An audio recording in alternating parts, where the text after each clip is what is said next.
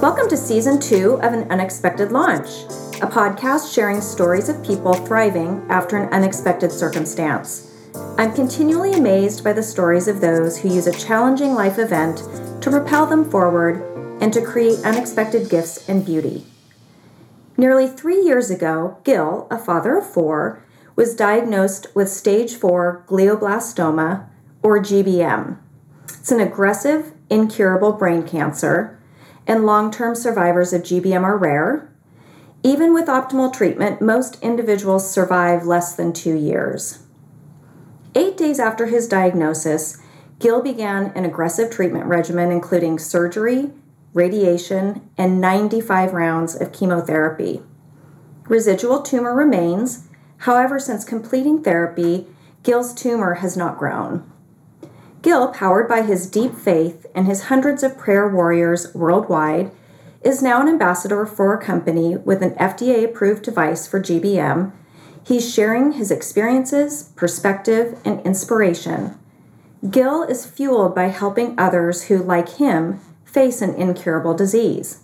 Gil, welcome to An Unexpected Launch. Thank you.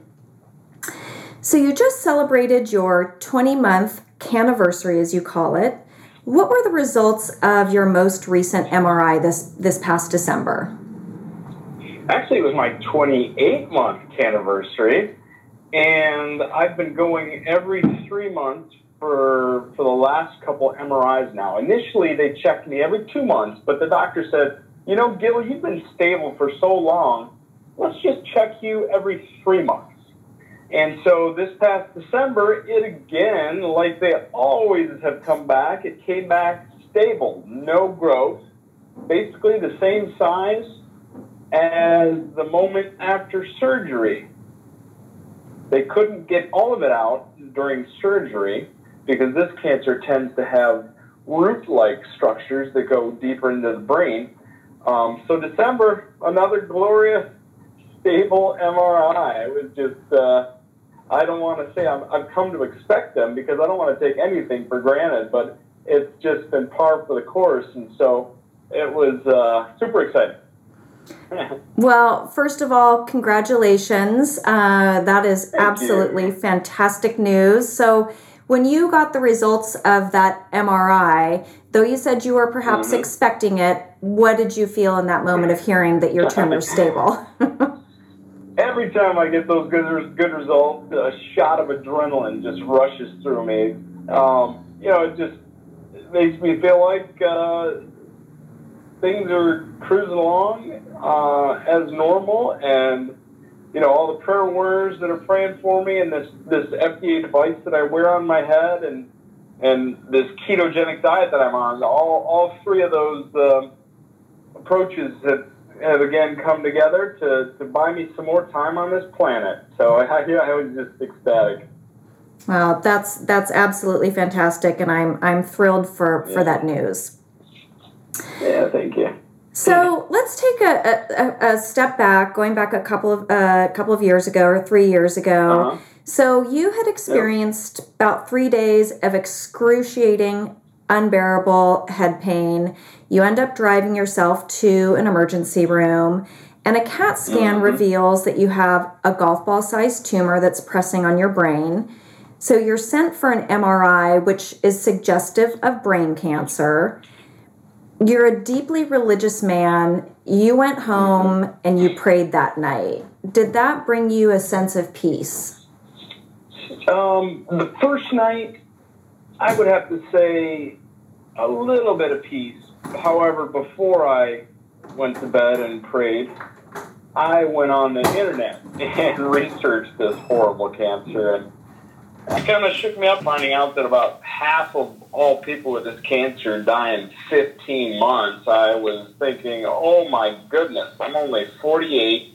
I've got 4 kids that aren't even out of college yet, much less married. I really, really want to see my grandkids someday, and so I did get a little bit of peace praying that night going to bed, but I still had all the recent statistics just churning in my head when I went to bed that first night. I think the information that we can find, that we have access to on the internet, can be incredibly frightening. And I think it's a little bit of a double-edged sword. There's a great information at our fingertips, but can definitely cause that sense of panic. So you ultimately, you see an oncologist, and you're diagnosed with stage 4 GBM. So you've done a little bit of research now. So you hear this diagnosis, you understand the dire prognosis. What did you feel in that moment? Well, they really didn't know for sure exactly what type of brain cancer it was until they operated, took a little slice of the cancer and put it under a microscope. So it was, I think it was a couple days, no, it was actually, I believe it was the day after, when they revealed to me that, yes, in fact, just what we had suspected, Gil, this is grade 4 GBM. So at that moment, I was just thinking, oh my goodness, can I please be on the far end of the curve? Because I know there's a wide spectrum of survival with any cancer, any disease. So I know that there's a few lucky percent that can live quite a long time with any cancer. So I was just praying that I could be on the far end of the curve and be around for, like I said, my ultimate goal was to hug and love on my grandkids that I hope to have someday. Absolutely. Yeah. And so, knowing this, what did you fear the most?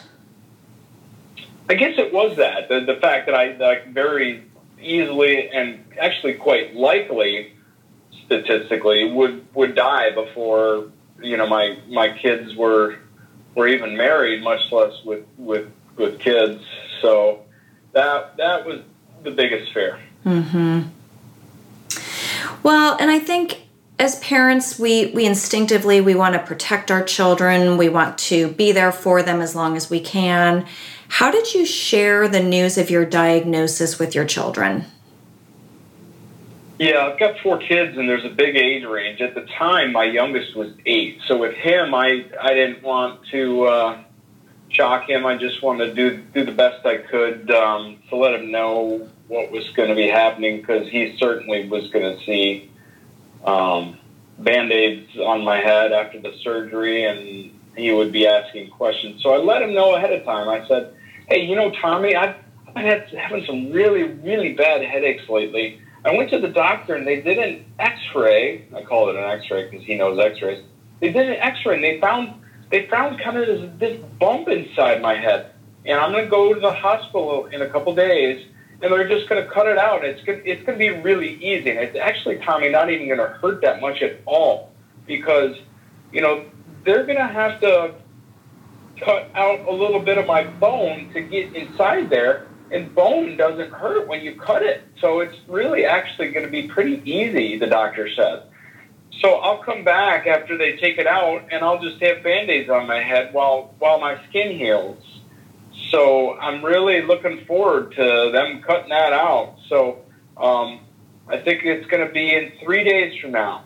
So that was how I approached it with the youngest. And the next 3 were 15, 18, and 21 at the time. And so the 3 of them, I know they were going to have full access to the internet. And I felt like I wanted to be fully, up clear with them and just let them know what was going on. And so I told them, I said, guys,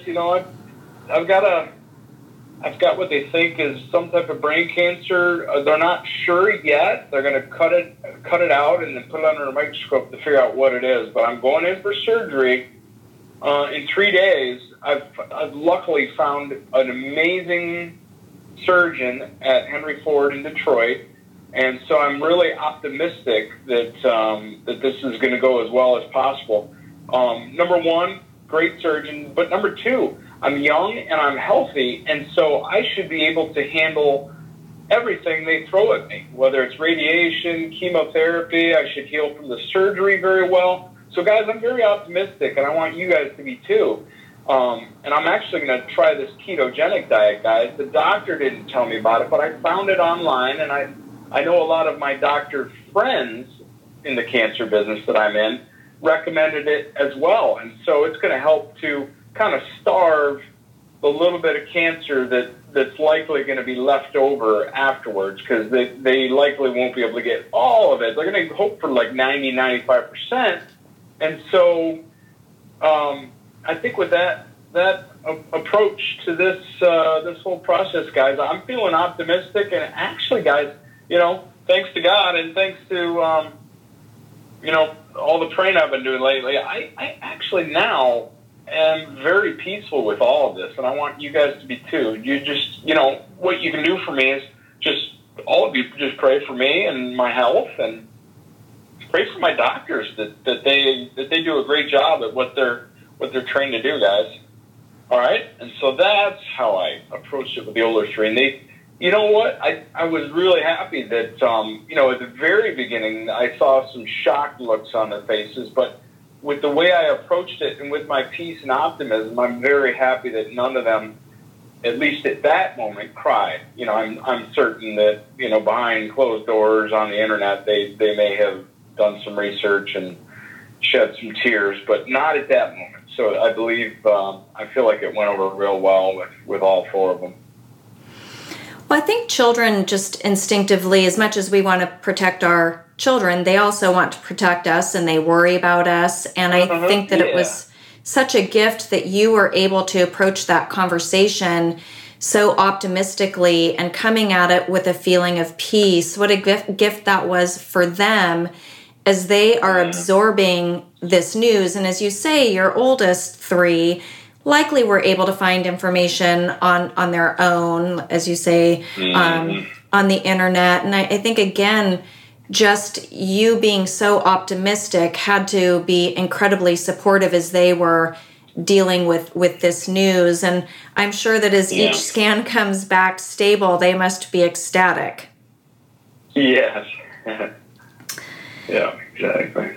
So you've endured intensive treatment. What gave you the strength to continue undergoing therapy? I mean, when I think about brain surgery, radiation can be grueling, exhausting, cause a lot of fatigue, and 95 rounds of chemotherapy. I mean, that's a lot of treatment. So how did you find that strength to keep going?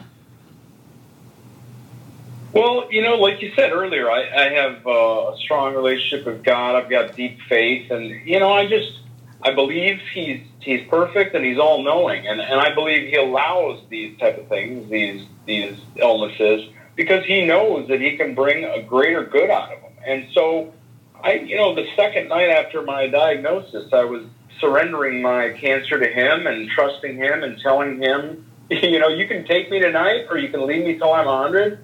I trust you, and I'm just along for the ride. So, I'm the passenger. You're the pilot. So, that's my approach. Mm-hmm. Well, and I think that's where I get my strength. Having something that continues to fuel you to go through that treatment has to be incredibly powerful.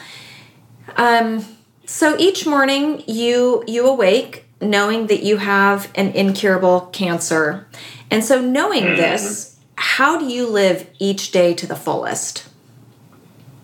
Well, I start every morning praying. Right after my alarm goes off, the first thing I do is I thank God for another day, and then I go through a quick list of all the key blessings that He's blessed me with. My health, my job, this amazing world we live in, and the gift of faith He's given me, and my family, and I just start off being very grateful and gracious to God for all the gifts I've had, so that's how and then in order to live each day to the fullest, as I go throughout the day, I am just very, very cognizant of every little blessing that comes my way, and I want, in that moment, I like to thank Him. Thank you, God, for this. Thank you for that. Thank you. Just to show Him that I'm eternally grateful for everything that He blesses me with. And, you just don't take even the smallest thing for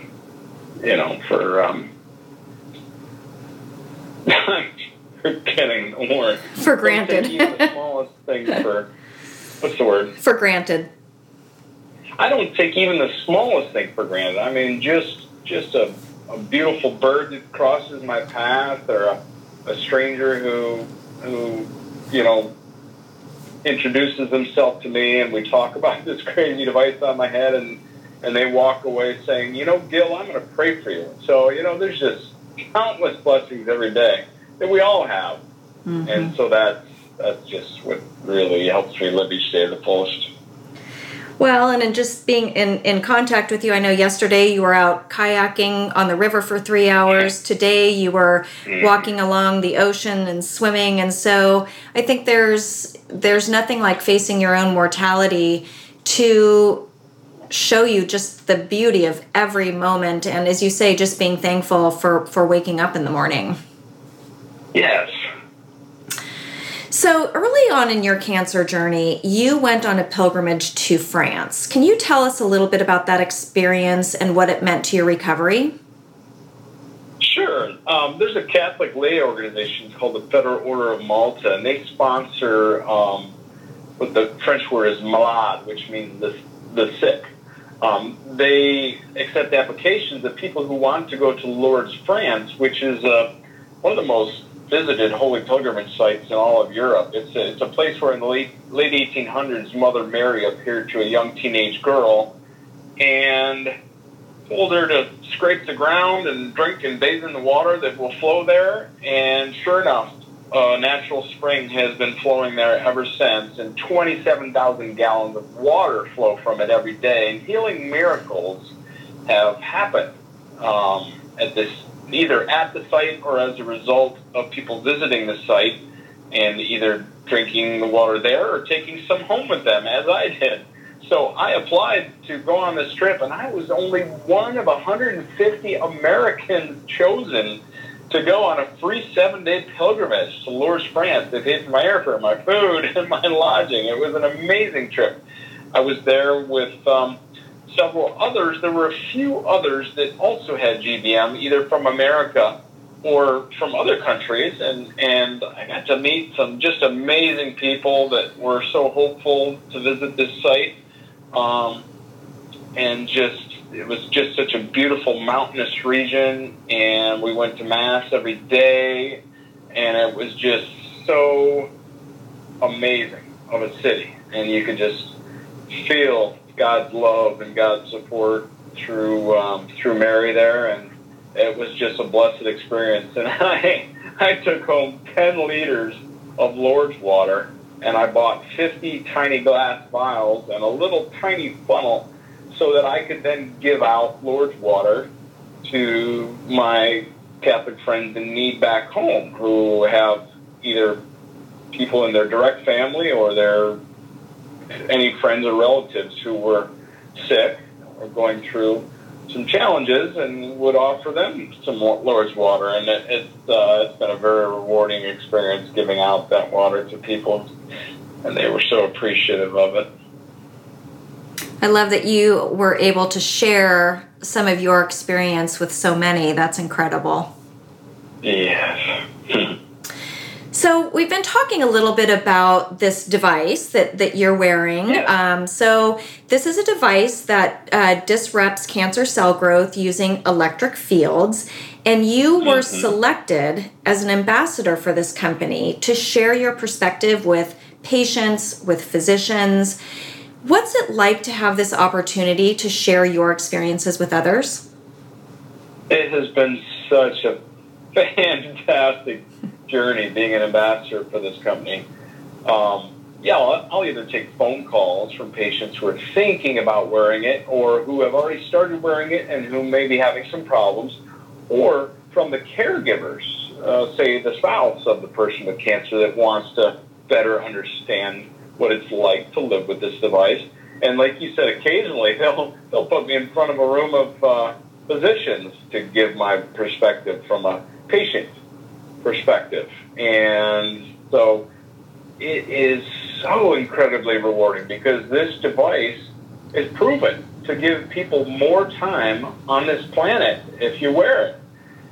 And the more you wear it, the better your odds of surviving are. So I can't imagine anything more rewarding than talking to these physicians and patients and encouraging them to either start this device or stick with this device, because if I walk away from these encounters knowing that I have just likely helped someone live longer with their loved ones and their friends.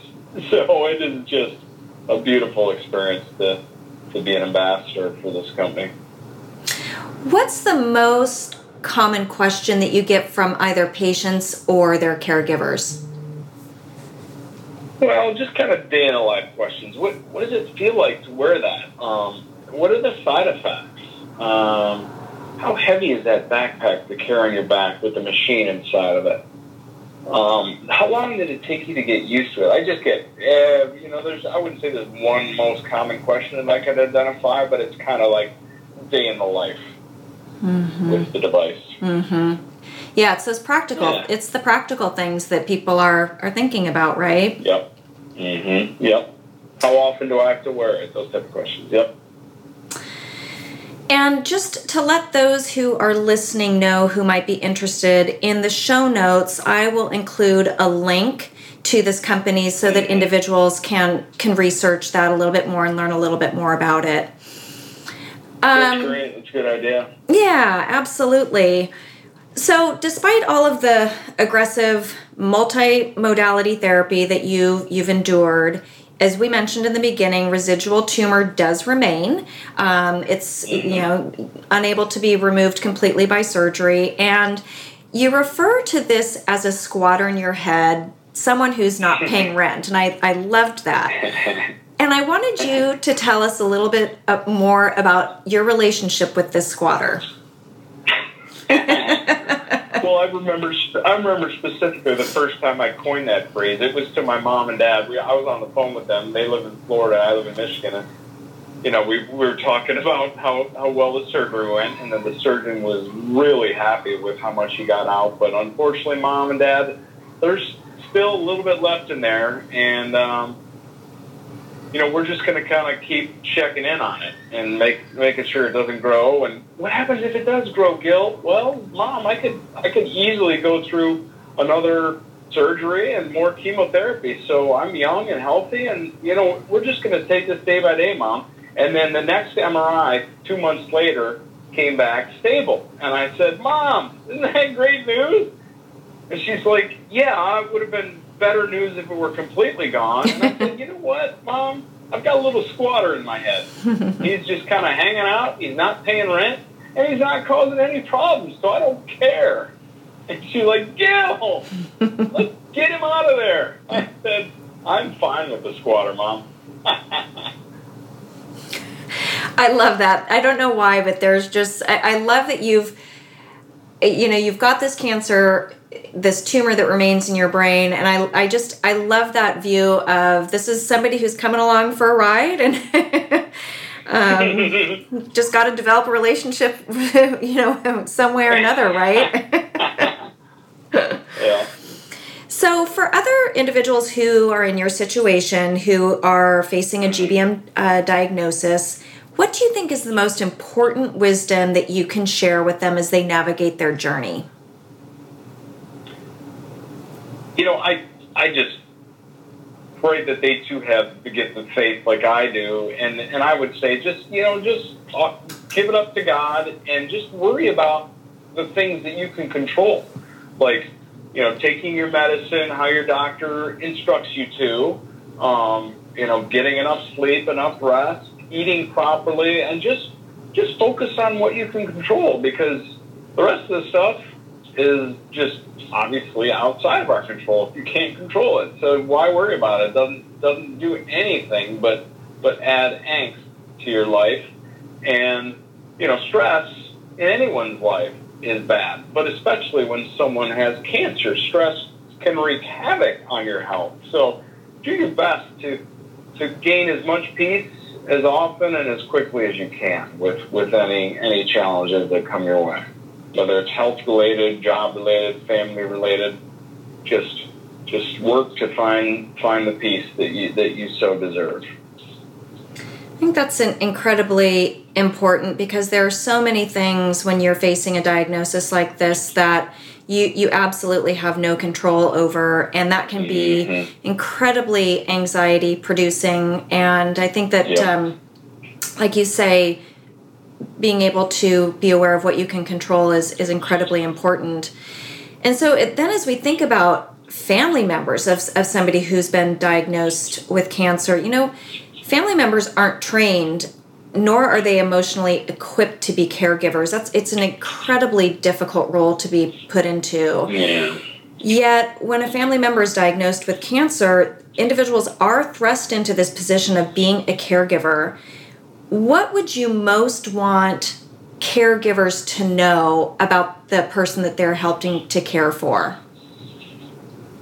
I would say do your best to be as supportive as possible, but in doing so, don't show a whole lot of pity and, oh, I'm so sorry, because, if a person like me is coming from a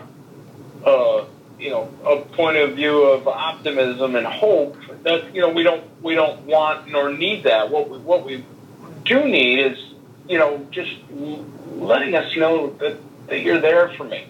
I'm here for you. What can I do for you? How can I help you today? Just being just so loving and supportive at every step along the way is really the best way to show love and support to someone going through cancer. Thank you for sharing that. I think that's incredibly powerful. So, through many different avenues, you have developed a worldwide network of, you call them your prayer warriors. What do their prayers and support mean to you? I just, I feel like all of my prayer warriors' prayers that get offered up on a daily basis are like just a massive bank account filled with gold bars. I truly feel just so blessed and so rich to have all these people praying for me, because God, that's part of God's plan. He wants us to care for and pray for and love each other on earth, and so the more prayer warriors I get, the more God smiles down on me, and it's no guarantee that I'm gonna live to see my grandkids that I'm hoping to see, but it, prayer is powerful and prayer works, and so it just means the world to me. It makes me feel like a very rich man here on earth. Well, and I know that in addition to people praying for you, you very much are somebody who offers up prayer for others, and I know how important that is to you. Yeah, I keep a prayer spreadsheet that I go through every day, and unfortunately sometimes if people pass or I'll delete, they get deleted off the prayer spreadsheet, obviously, or for good reasons people get deleted off the prayer spreadsheet. Their problems have resolved, and also I always am constantly adding to my prayer spreadsheet when people reach out to me and ask for my prayers. So it's my go-to every day, and I just love thinking about and praying for all the people on my prayer spreadsheet. That's fantastic. Yeah. So, what would you say has been the most difficult aspect of navigating your cancer journey? You know what? I hinted at this early on in our chat. Ever since the second night after diagnosis, that night when I was praying up a storm to God, saying, I might be seeing you here pretty quick. And like I said, I surrendered my cancer to him and told him I trust him. I'm along for the journey. But also on that very night, because I felt like there was a good chance that I could be meeting God fairly soon, I decided to make a pretty decent change in my life. I had a bad habit that I needed to get rid of that could have jeopardized my afterlife. And I got rid of that on the spot. And I promised God, and I told him, you just watch, it's gone. And so ever since that second night, I have to be honest with you, I have not had a lot of challenges with this journey. I'm blessed that the chemotherapy that's best for this type of cancer was, number one, a pill, so I never had to go to the hospital to get an IV. But number two, it's on the milder side of all chemo. So as long as I took my anti-nausea pill at the exact right time before my chemo pill, I never got sick taking chemo. So I have not had a very challenging time throughout this journey with my cancer. Now, I have to say that earlier this month, unfortunately, I got served divorce papers. So that has been the most challenging aspect of this cancer journey. But I'm still able, like I said, to keep peace with my health. Well, I'm so sorry to hear about the change in your family dynamics. I know that's stressful in addition to what you're facing as well as your health.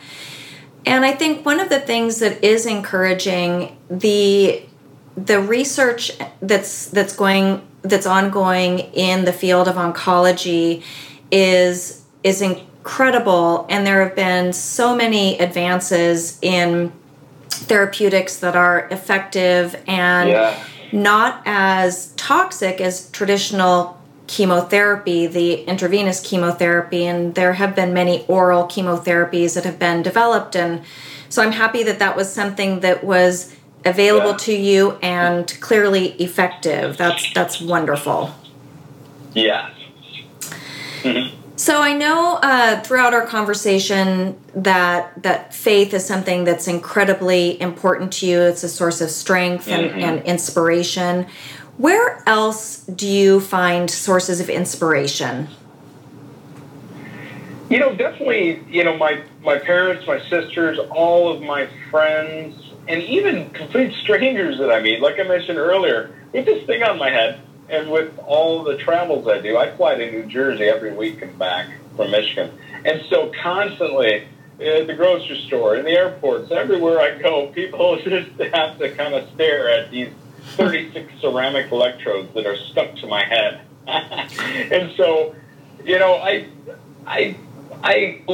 like talking with people and trying to be inspirational to them, which I get a lot of people telling me that I am. So when I see people's eyes kind of staring at me, I don't avert my eyes. I look them right in the eyes and I smile at them. And a lot of times this welcomes them in and encourages them to say one of three things that I hear all the time. I gotta ask, or can I ask, or what's going on? I get that all the time, and I'm very open about it, and I could care less about talking about this device and about my cancer for two reasons. Number one, for selfish reasons, because a lot of times, like I said, I walk away with people saying, "What's your name?" Gil, I'm going to pray for you. And I say, "Oh, thank you so much." So number one, selfishly. But number two, after telling my journey and my peace and my faith with the worst brain cancer, a lot of times they walk away telling me, "Oh, you've been so inspirational to me." And then there's even sometimes where I point them to my Caring Bridge website, where I've chronicled my health journey through cancer, including a lot of inspirational and biblical quotes that I will then send them to and say, hey, would you like to check out my website? A lot of people have told me that it's been very inspirational and helpful to them because they're going through stressful times. And you certainly can feel free to share this with anyone if you feel like they might benefit from it. So I feel so good knowing that I've helped people, that are either going through some illness themselves, or maybe some rough family times, or rough times at work, or loss of a job. So it just makes me feel so happy that I'm able to help out people in any small way or in any large way that I can. Well, one of the reasons that I'm doing this podcast is that I truly believe that by hearing the stories of others, we find hope and inspiration. And that's certainly what you are seeing as you're out having conversations. And in turn, I also believe that the individual who is sharing their story derives joy and strength from sharing their story. Yeah. And so you and I are very much aligned in that. And so I'm so appreciative of you sharing your story today, because I know that you have inspired so many, and really incredibly grateful that you are sharing your story in this format. Oh, happy to. So what would you say is the biggest gift that's come through your experience with an incurable brain tumor? It is the gift of just this massive outpouring of love and support from like I said, from my prayer warriors, my friends, and complete strangers that I come across. It's just been so beautiful to watch this journey through cancer unfold before my eyes as I go through each day. It's just beautiful. It has reignited my faith in humanity, and that that people, most people deep down are very loving and caring and supportive. I mean, it's interesting. Were it not for this tumor, you wouldn't have had that incredible experience in France. And I think about the number of people who've come into your life and who've clearly impacted your life and brought you joy and inspiration. And I love that you're able to find that beauty in the experience that you're going through. Yeah. So I think I might know the answer to this next question, but I want to ask it anyway. What is your greatest hope? Well, I think you're right on. I think it is to hug and squeeze as many grandkids as my 4 kids might be blessed with down the road. But certainly beyond that, it's to just have more and more days on this planet so I can experience the beautiful love that I've experienced, but also be able to inspire as many people as I can along the way. Well, I sincerely hope for stable scans in the foreseeable future. You have so much love and joy and inspiration to share. So I hope that continues along to the many grandchildren of your 4 children.